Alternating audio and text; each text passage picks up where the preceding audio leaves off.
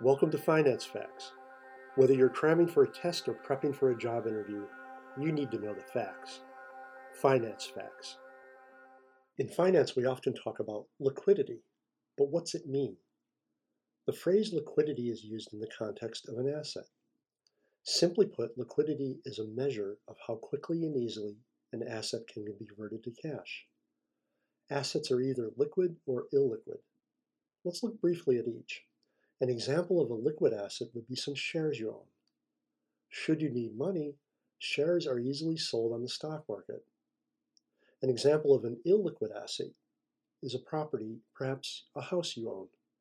When you need to sell a house depending upon the local market and the overall economy, it may take weeks, if not months, or even years for that sale to be completed.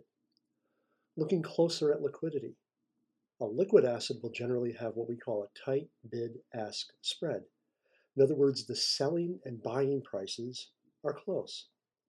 By contrast, an illiquid asset may have a wider bid-ask spread, or the selling and buying prices may be very far apart. When I sell stocks I own, I can generally be assured of getting the price that was quoted to me. Stocks are liquid assets. When I list a house I own for sale, I don't really know what price the house will sell for.